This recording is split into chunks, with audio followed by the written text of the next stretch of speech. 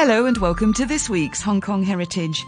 Well, I just did some maths and worked out that next month I will have had the pleasure of hosting Hong Kong Heritage for 24 years. It's always a privilege, invited into family gatherings, village festivals, temples, anniversaries. Over the years, I've often interviewed people towards the end of their lives, and I get to benefit from a life of experience. Such was the case with Peter Moss. Peter was a journalist in what was known formerly as Malaya during the Malayan emergency. He was a great writer, raconteur and poet, and here in Hong Kong, the former head of publicity for the Information Services Department. Peter Moss, who spent more than 4 decades associated with Hong Kong, died 3 years ago in early 1919. In this Hong Kong Heritage, which was originally aired in 2018 and really shows Peter as the storyteller that he was, he recounts his childhood, Winston Churchill and the Winkle Club, and his journey at the age of 22 aboard the Indiaman, an old London bus driven by an Irishman from London to Calcutta. From there, Peter would continue on by sea to Malaya, where he worked for the Malay Mail. I was born in India into an Anglo-Indian railway family, and because of the itinerant nature of the Indian railways, we were always moving house. So I got to see quite a bit of India when I was young. I left in 1946 when I was 11, a year before Indian independence. So you're 82 now? Going to be 83 in June, yes. What is an Anglo-Indian railway family? Well, the Anglo-Indian community basically ran the railways, except for the top brass. My father was a Cockney from the East End of London, and he came out to India because his father, who was a regimental sergeant major in the Royal Horse Artillery, was posted out there for 3 years. In those years between the wars, British Army units would send their regiments overseas for a 3-year spell. And when my father was 14 years old, his family were posted to India, and he fell in love with India and didn't want to leave when his parents were due to be sent back. He had by then apprenticed himself to a railway locomotive workshop, which was a rather unusual thing to do because mostly these workshops catered to Anglo-Indians. So he found himself in the midst of an Anglo-Indian community and relished it. He felt completely at home. So this is basically British that have married locally? Yes, these were not necessarily railway people, but for some reason the Anglo-Indian progeny would either end up in the railways or in the police force. And the railways, I think, absorbed a higher proportion of them. And that's where my father met my mother, who was also Eurasian. And we were happily settled in India until it became apparent that once the Indians gained their freedom, it would be India for the Indians. So my father saw the writing on the wall and decided it was time to go back to England. So you have your formative years, really. So you're born in 1935, yes, and you live in India until 1946. Incredible upbringing. I mean, you must. I loved it. So where were you particularly? You were travelling as a railway family? Or? Yes. I was born in Allahabad. We then went down to Lucknow, Jamalpur, which was the great railway headquarters. Kipling wrote about it, and ended up in a place called Kanchrapara, which is just north of Calcutta. And oddly enough, I had these vivid memories of Kanchrapara, which I'd last seen at the age of 8.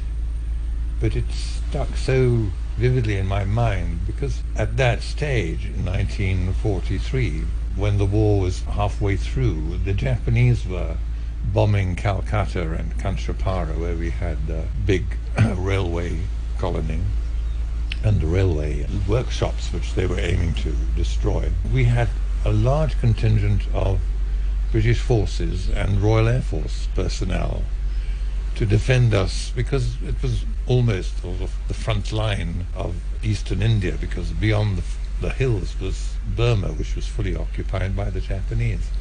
So we were certainly within bombing range, and I enjoyed the camaraderie of all these troops around us. mother and my grandmother in particular used to love entertaining them, so we'd have parties almost at least once a week. And, So your mother was... she was Eurasian. And what was her name? Her name was Holly, a name chosen by her mother because there was a tennis player by that name in the year when my mother was born, 1912. She was one of 5 children. All went to a school called Oak Grove in Missouri in the Himalayan foothills. Oak Grove catered to Anglo-Indian Railway children, and they had very happy years there. And did you have brothers and sisters? I had 2 younger brothers, sadly both deceased now. You were brought up in a railway family, so what was your father's job? The job he most relished was running the locomotive workshops at Kanchapara, this little railway colony north of Calcutta.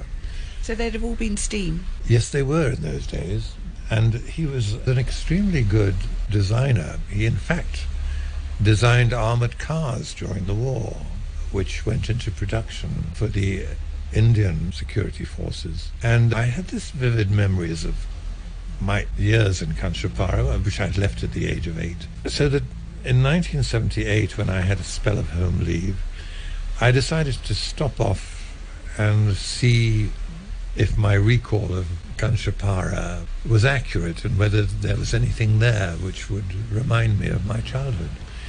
And indeed, everything was still in place as I recalled it.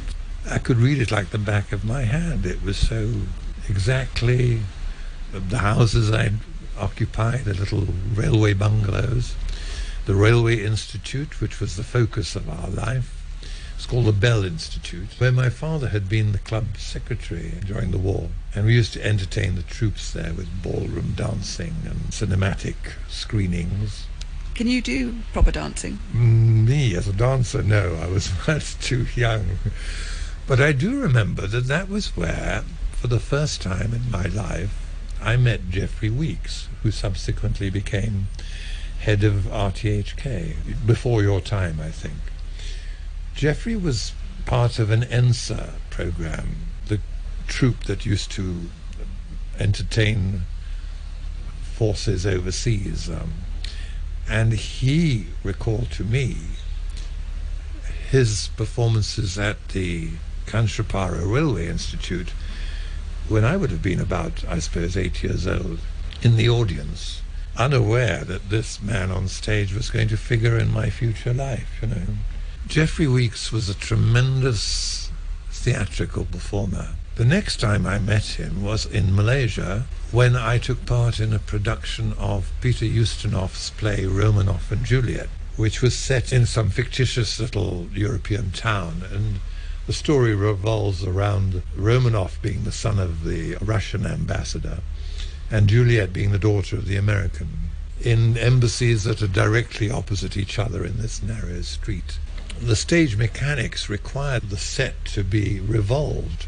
You would independently have to trundle out one or other embassy to expose the personnel inside having their conversations about what to do about Juliet being so infatuated by this young man across the road, you know.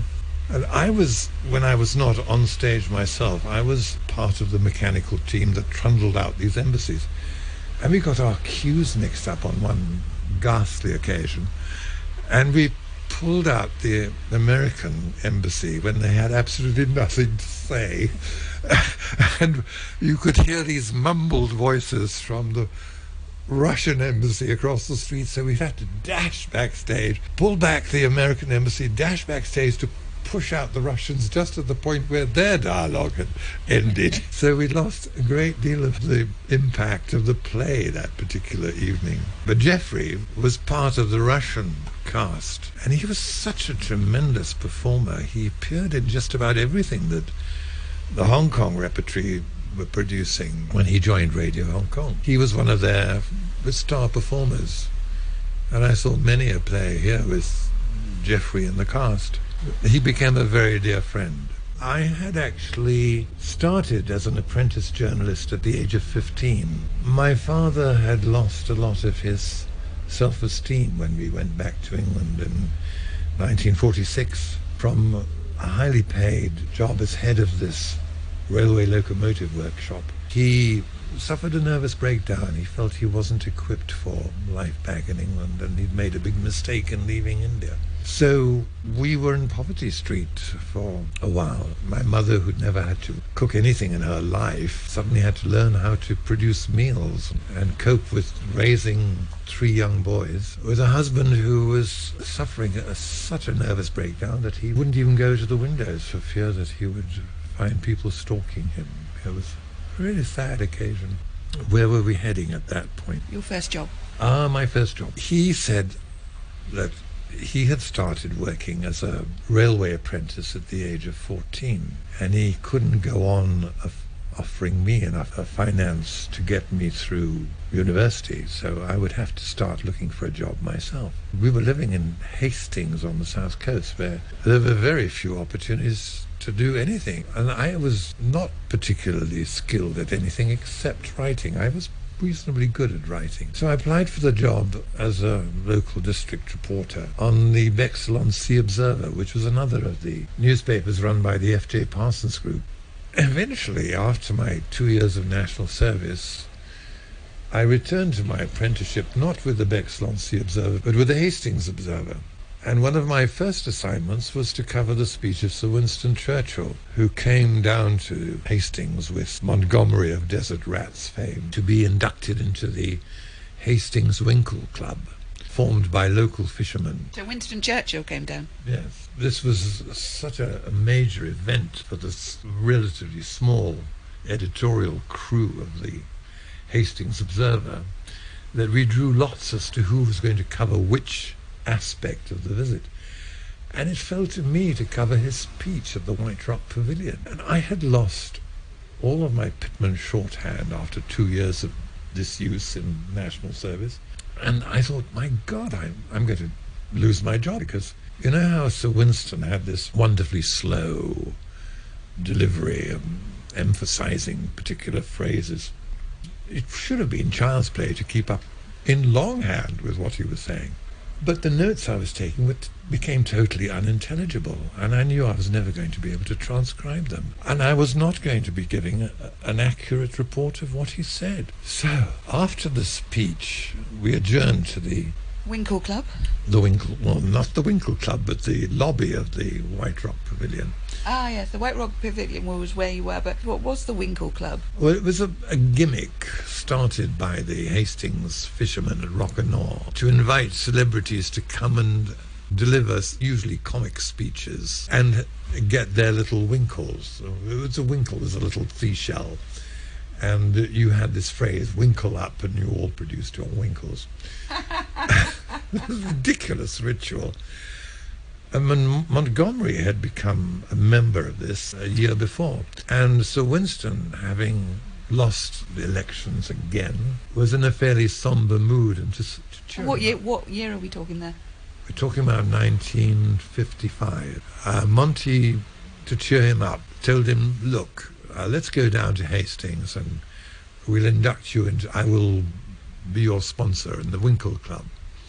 So they drove down in the old Desert Rats car, which was parked outside the White Rock Pavilion. And I was in despair. We were assembled in the lobby after the speech.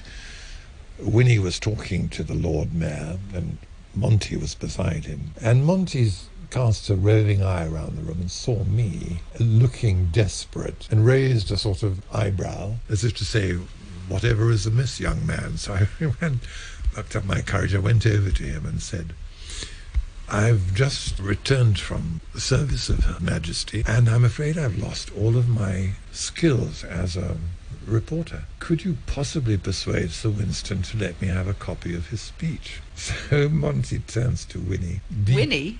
Well, Winnie, as though we knew him, and says, hey, Winnie, you don't need that speech of yours anymore, do you? Why don't you just let this young man have a copy?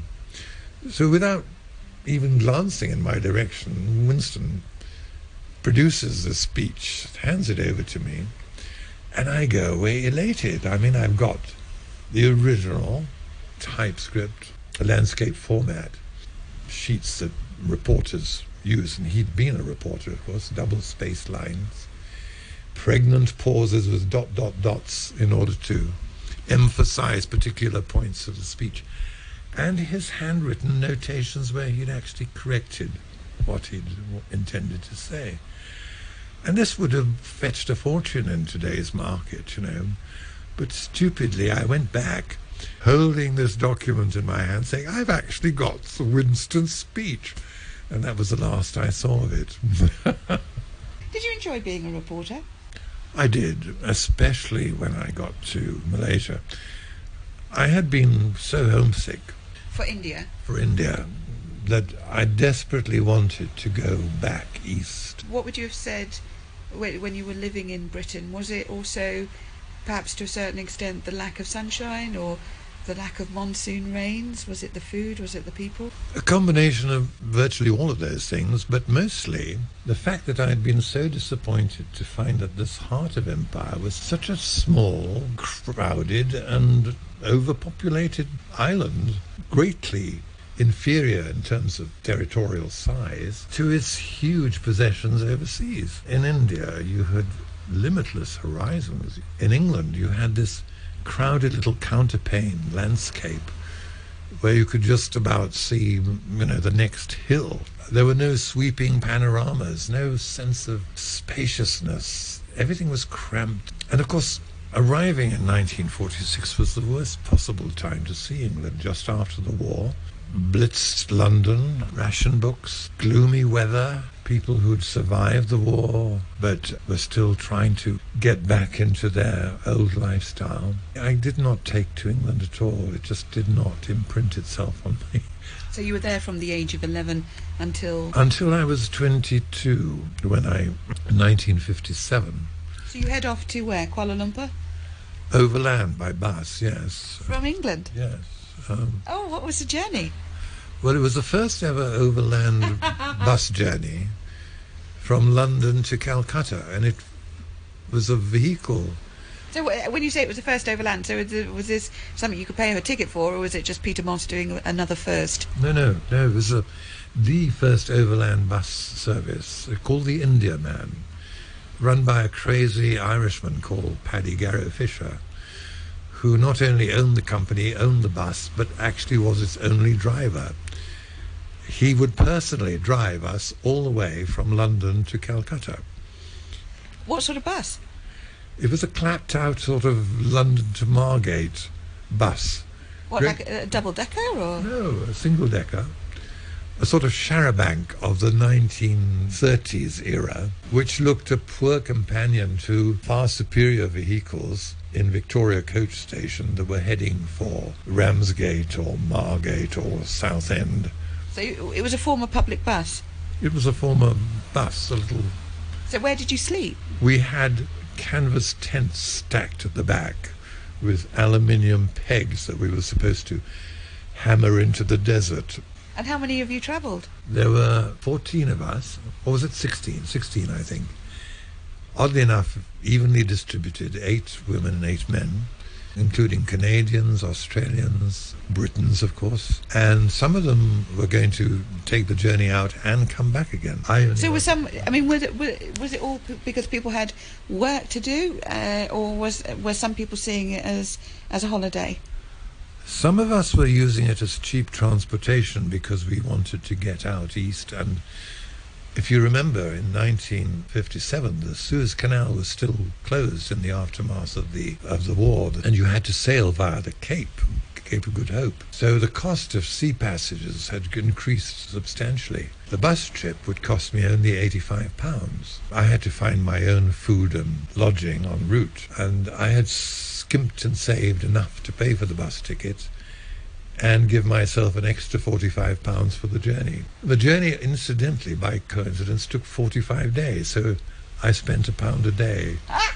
But I mean, that's just extraordinary. So you would have had...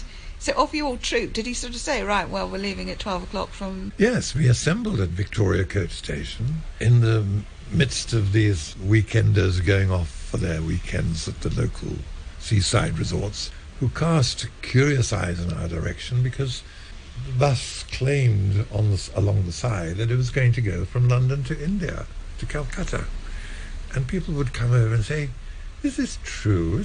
You're really going to India in this ridiculous old machine, which is smaller than the bus in which we're going to Ramsgate, And we said, yes. So you went down to Dover? We went down to Dover, made the Channel crossing, proceeded down through France to the Italian border, crossed over northern Italy to Venice, and then via Turin through Czechoslovakia, which of course was still one country in those days. I was arrested as a spy in eastern Bulgaria somewhere, just before the Bulgarian border. How come?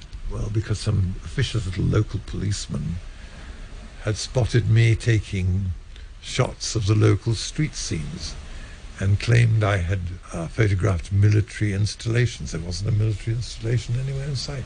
I think he wanted to impress the locals with his powers as a policeman. So I was taken off to the local police station and had my camera confiscated. And the film was developed, much to my dismay, because I thought, God, they're going to lose all the photographs on my film. But fortunately, the local photographic studio managed to retrieve what was on the roll to prove that I had taken nothing more than just pictures of the local bullock carts and street cleaners. So I was released and we proceeded on our way. Did you get your camera back? Oh, yes.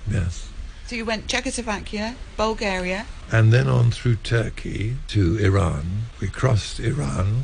Did you have any engine problems? Yes. We had at least 2 breakdowns, the most serious of which was a broken suspension in southern Iran next to the Dasht-i-Lu desert. And we were held up for a couple of days there to get this wretched thing replaced. And so did he share the driving or just him? He drove all the way. And so you would drive, say, about 8 hours a day and then you would pack up, or were there certain times where you were travelling in desert areas or arid areas where you would then sort of have a siesta? Paddy would drive until sheer exhaustion forced him to pull in by the roadside, and he'd promptly fall asleep at the wheel. His Indian wife, Moti, parked on a great bedding bag alongside him, there to serve him cold dal when he woke up. And we would be left in our seats, let's say 8 o'clock at night, no hotel in sight anywhere, not even a patch of sand in which we could pitch our tents. We would have to sleep in the bus until he woke up. This would happen once or twice. I think the most memorable part of the trip was crossing this wretched desert, the Dasht-i-Lu desert, which was a desert in those days, and they now have a road across it, I believe. But in those days, you had these enormous Mercedes trucks with 8 wheels and massive engines parked by the edge of the desert, ready to make the crossing at nightfall because it was so damn hot. You couldn't risk crossing it by day. So there we were with this miserable little charabanc with a tiny wheelbase, and these incredulous drivers also wondering what the hell we were doing there. Paddy had to strike a deal with one of the Mercedes lorry drivers to tow us across the desert, which he did. So with the aid of planks and torchlights, once the sun had descended, foot by foot, we crawled our way across this desert, right through the night. At one stage, I had a scorpion crawling on my leg, which I could easily have done some damage with had I attempted to flick it off. The Iranian next to me used his shoe to dislodge it. Yeah, and there was the problem of my thirst. I had not taken enough water, and I was desperate because I was suffering dehydration. So I pleaded with one of these lorry drivers to get me some water, and he went to the radiator and emptied the radiator tank and gave me this rust-covered boiled liquid which I consumed greedily. Yeah, quite a memorable trip one way or another. So you crossed the desert in southern Iran, and then how did you continue? We went through Baluchistan. Paddy had decided to avoid Afghanistan, which as ever was in turmoil. Instead, we went through Baluchistan, which of course is now western Pakistan. We went up to Quetta and saw our first Sputnik. The Russian Sputnik was launched that year. We were lying outside our hotel on the lawn. You had a hotel? In Quetta, yes. But at twilight, we were sort of lying on the grass, gazing up at the night sky, and we saw this what looked like a very slow-moving shooting star crossing the sky. Sputnik is about the size of a large beach ball.